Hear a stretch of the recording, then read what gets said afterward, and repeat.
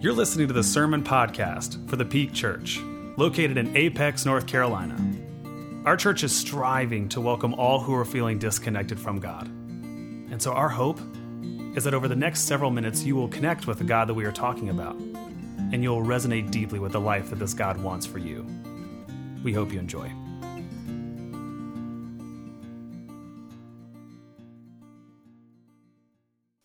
I've been thinking a lot recently about the power of words. Very often, this job involves figuring out which words to say at which time. But it's also true that all of us, we all speak and think and read and hear countless numbers of words every single day. And many of them receive nothing more than just a passing glimpse of our attention, if that, right? In fact, a 2007 study showed that adults speak 16,000 words on average per day. Also, just want to pause and take a look at this study. Men talk just as much as women. Is that what we were talking about in 2007? I don't know. I think a man wrote that headline. If you think that's hard to believe, those 16,000 words that we say on average per day, you might find it hard to believe that it's also estimated that each of us hears or reads an additional 100,000 words every day. It would be easy for us to believe that with the abundance of words that fill our daily lives, that maybe they become less important somehow, watered down or diminished. And maybe for some of them that's true, right? The many words I say each day to my dog in affirmation of how cute and small she is are probably some of the least important words I say every day, or the most important, depending on how you look at it.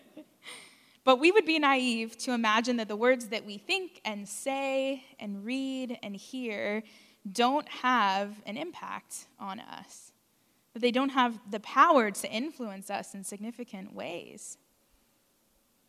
These past several weeks in worship, if you've been with us, you know that we've been moving through this sermon series called Thou Shalt Not.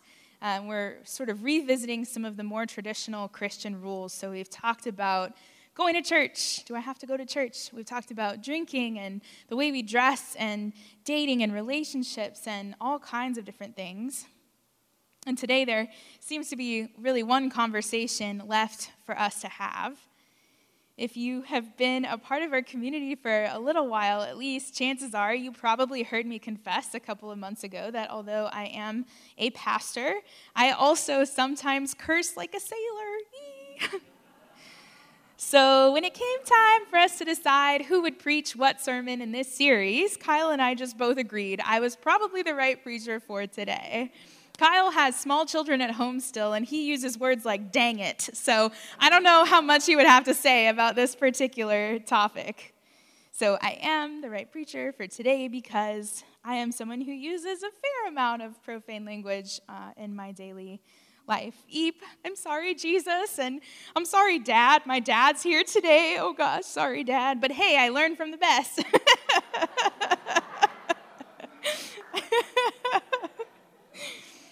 I know. It's shocking, it's scandalous, a pastor who curses, oh my gosh.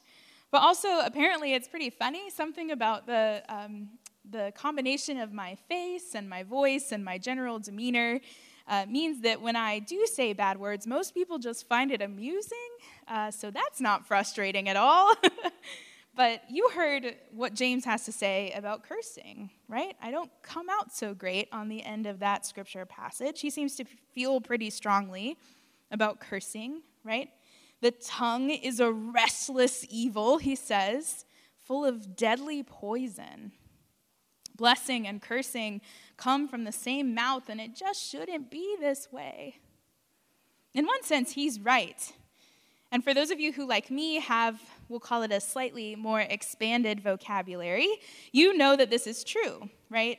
Those of you who do dabble in cursing, remember for a moment with me the first time that you tried to sort of casually say a curse word, right? If you were anything like me, you picked a specific word and you knew the conversation that you were going to say it in and you waited for the perfect moment and then you said it and then you looked around waiting to see what the consequences would be, who would tell you to go to your room even though you were already an adult. And then once you realized that there weren't any immediate consequences, then you kind of stepped it up a little bit. You started throwing some level 2 words in there, you know what I'm saying? And then before you knew it, you were using profanity more often than you thought you ever would. So this at least was true for me. And I joked the last time I preached about this that I actually learned how to curse when I was in seminary studying to be a pastor. So I don't know if that helps at all defend me a little bit. But as James would say, my mouth is a spring of salt water, which as I'm saying it, I realize sounds super gross. Now I understand why you all sat back there and not in the splash zone up here. So maybe you're thinking, I can't believe this hypocrite is about to tell me that I can't say curse words, right? And don't worry, that's not exactly where we're headed today. In fact, what I want to do, what I think James invites us to do is to expand the conversation beyond just about cursing and profanity to also include these other aspects of our lives other than just the words that we do or don't say. Now, I think there is a very important distinction to make here. There is a difference between cursing and cursing at someone or cursing someone, right? I'm not sure how much James would make that distinction, but I certainly will. There is a big difference between, dropping a bad word here and there when you stub your toe, right, and wishing harm on someone or diminishing their intelligence or even, as James says, failing to recognize that they are human beings made in the likeness of God. That is the kind of cursing James is most concerned about. This is also the same kind of cursing that we as disciples of Jesus, I think, should stay far away from. As Jesus instructs us in his great sermon, everyone who is angry with their brother or sister will be in danger of judgment. If they say to their brother or sister, "You idiot," they will be in danger of being condemned by the governing council. And if they say, "You fool," they will be in danger of fiery hell. Yikes. But that distinction between cursing in general and cursing at someone, I think, is vital to our conversation for today. Because here's the truth, Christians have not historically just been people who have replaced bad words with phrases like dag nabbit or gosh darn it. What are some of the other ones, right? Shucks, shoot, son of a gun, I don't know. Just ask Kyle, he knows all those. But in fact, we actually know that the Apostle Paul used profanity in his language too because we see it in his writing in the New Testament. I bet you didn't know that there were bad words in the Bible. Pastor Amanda's not looking so bad right now, is she? I'm in pretty good company, as it turns out. In Philippians chapter 3, verse 8, Paul writes, "Even beyond that, I consider everything a loss in comparison with the superior value of knowing Christ Jesus my Lord. I have lost everything for him. But what I lost, I think of as sewer trash, so that I might gain Christ." That's the common English translation, an interesting translation there for this very, very powerful statement, right? Well, what Paul actually writes there is, what I lost, I think of as scubula. Scubula is a Greek word, and I think this translation is hilarious. It's kind of close. Paul is saying, I think of it as human waste, but he's also not really saying that either. Do you get it? I'm trying really hard. There's kids in the room, okay? So that's probably the most famous example. And you'd be hard-pressed to find a Bible that accurately translates that word. But there's also this hilarious story about Paul in Acts chapter 23. I don't think Paul thought it was hilarious, but I certainly do. He's being questioned by the Jerusalem council, this highest order of priests, after landing himself in prison again. And he says to them, before they can even get started with the proceedings, he says, "I have a clear conscience." And then the high priest orders a guard to smack him in the mouth.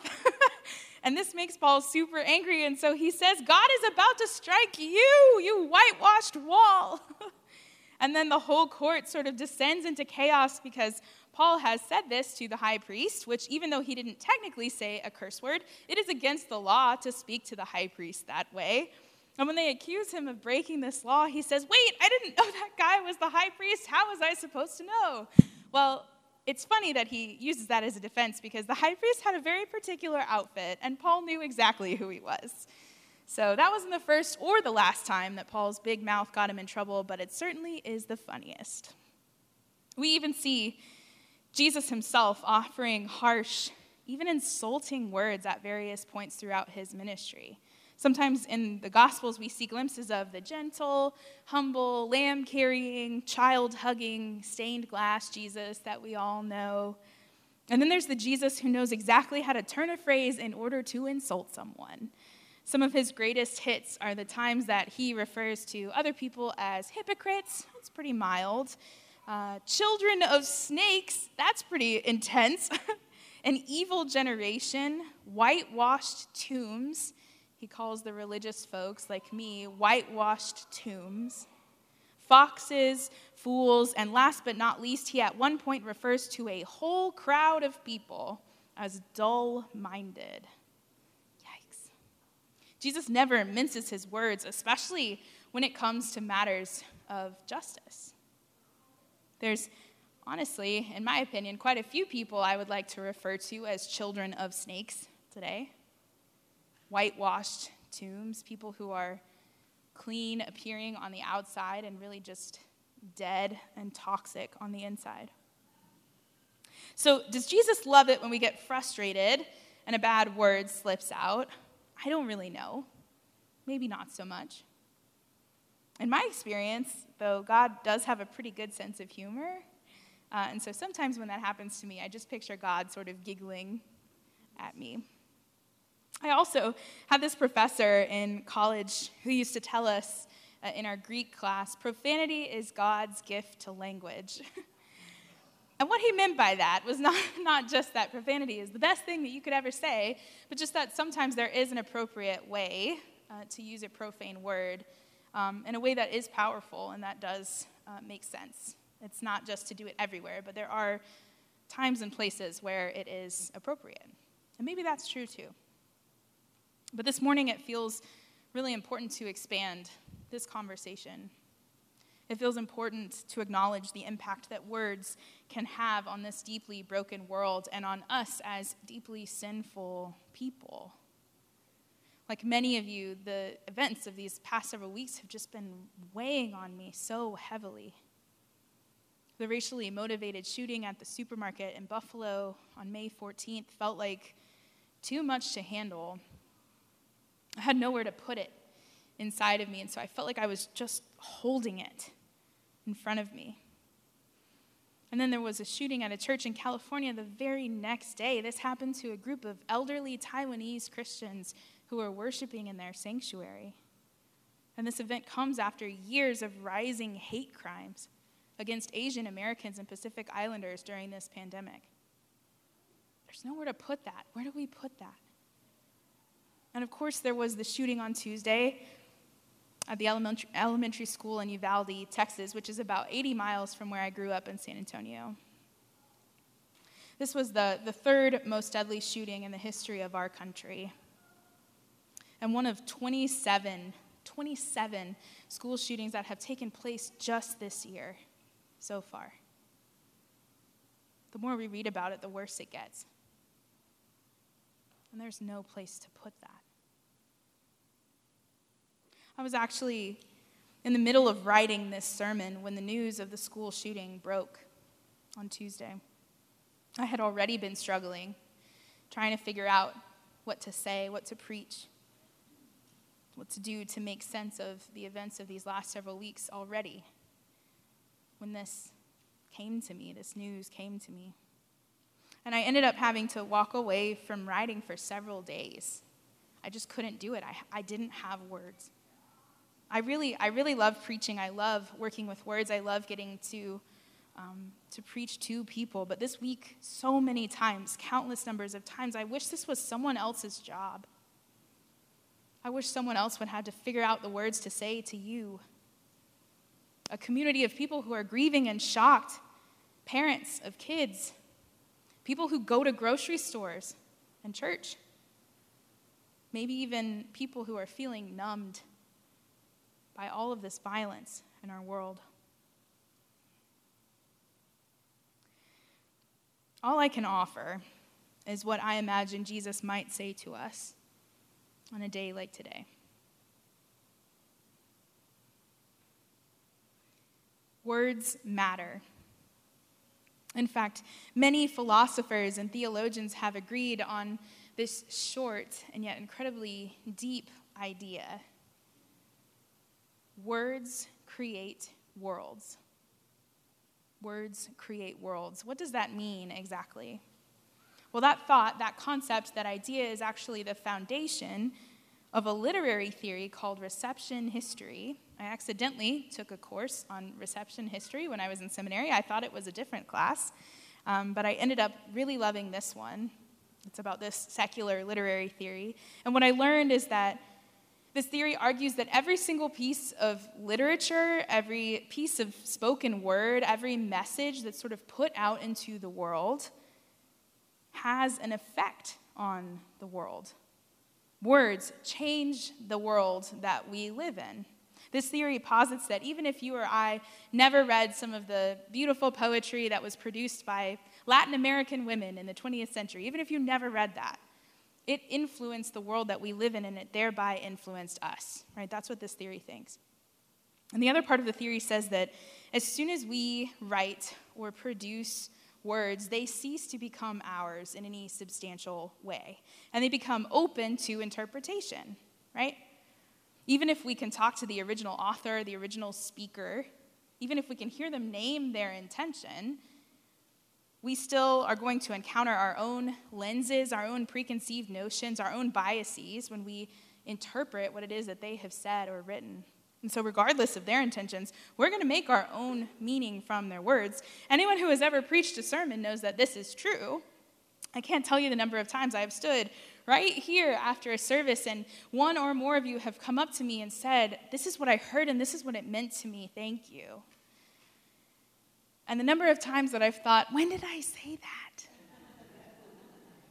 A wonderful part of engaging this kind of theory from a Christian perspective is that it aligns very much with what we believe about the Holy Spirit. We believe that the Holy Spirit, in our receiving of those words, in our reception of those words, offers us comfort and challenge. It spurs us on to do good work. Those of us who are preachers know that the Holy Spirit really does make our preaching better than it really is.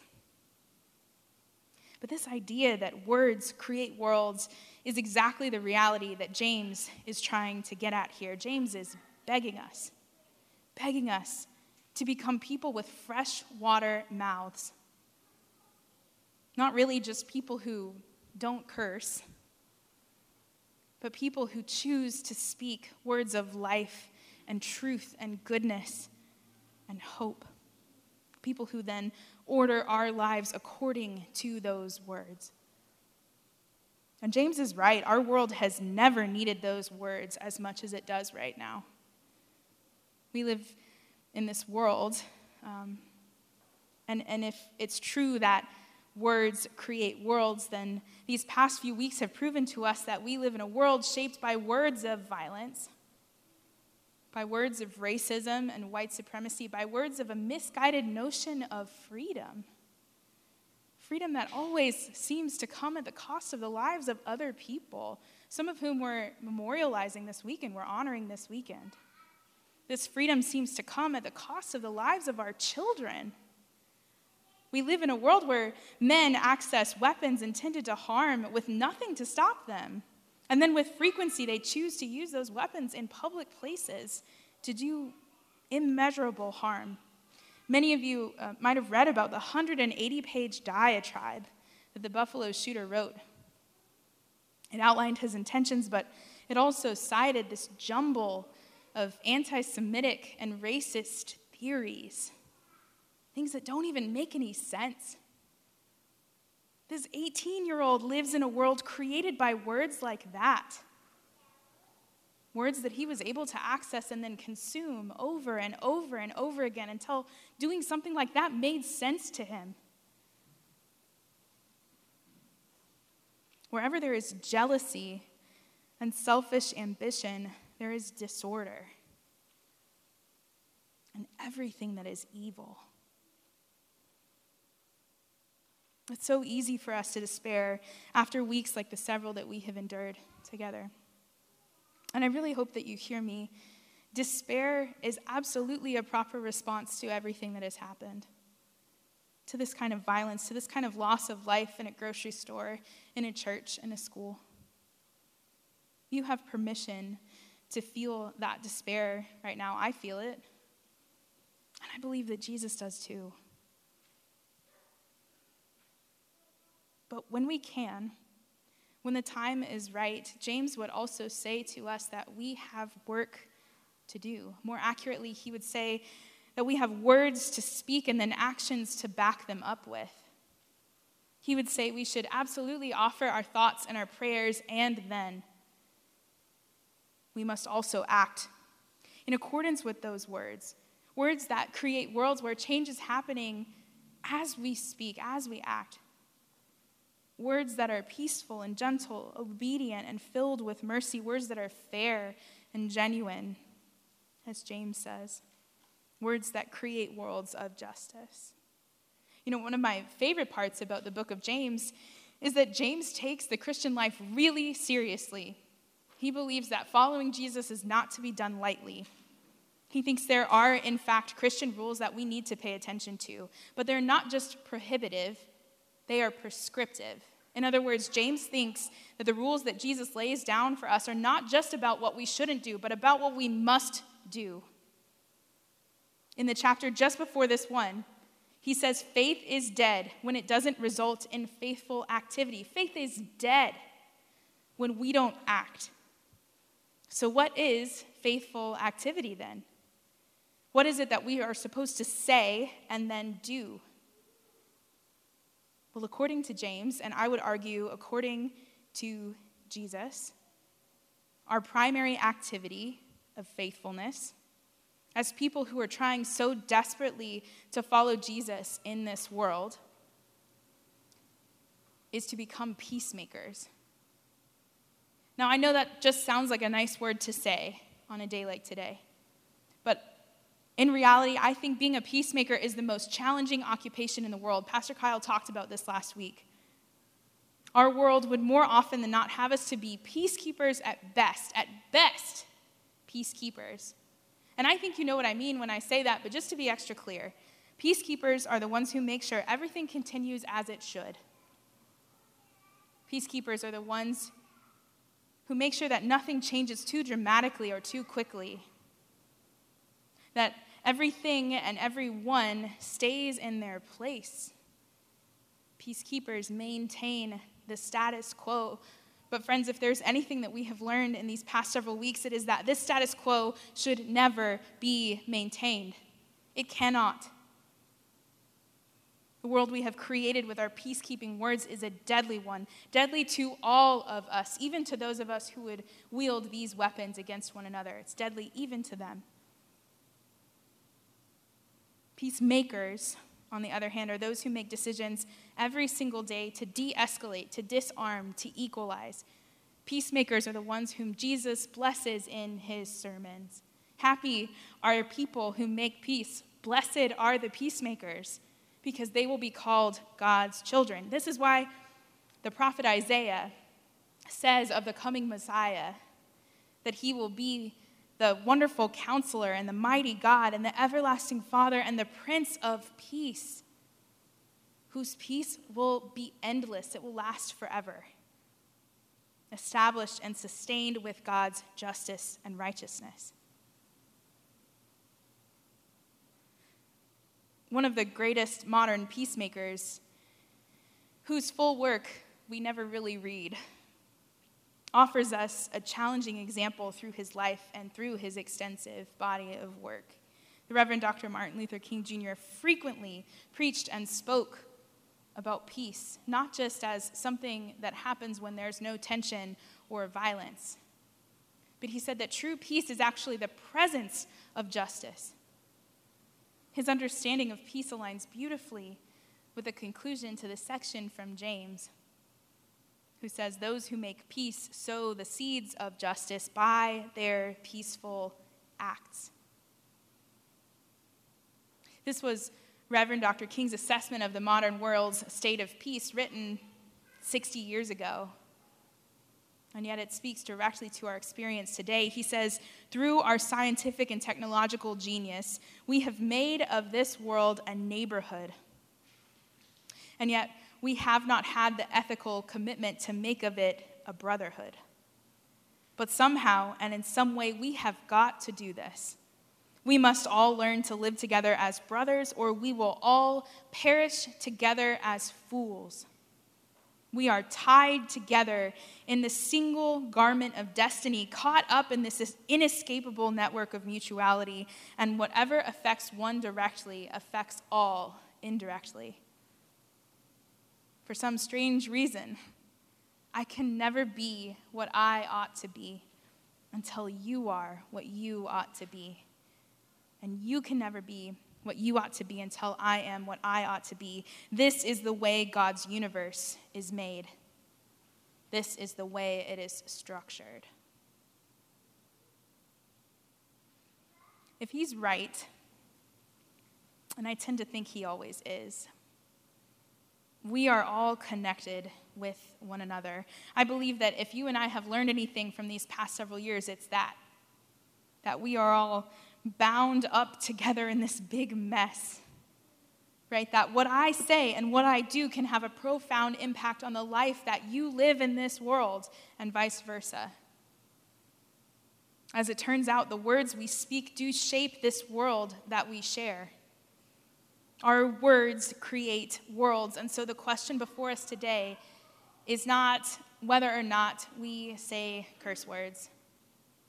The question before us is whether or not we curse one another with our words or with our deeds, through what we have done or through what we have yet again failed to do. The question before us is what kind of world we will create with our words and our actions.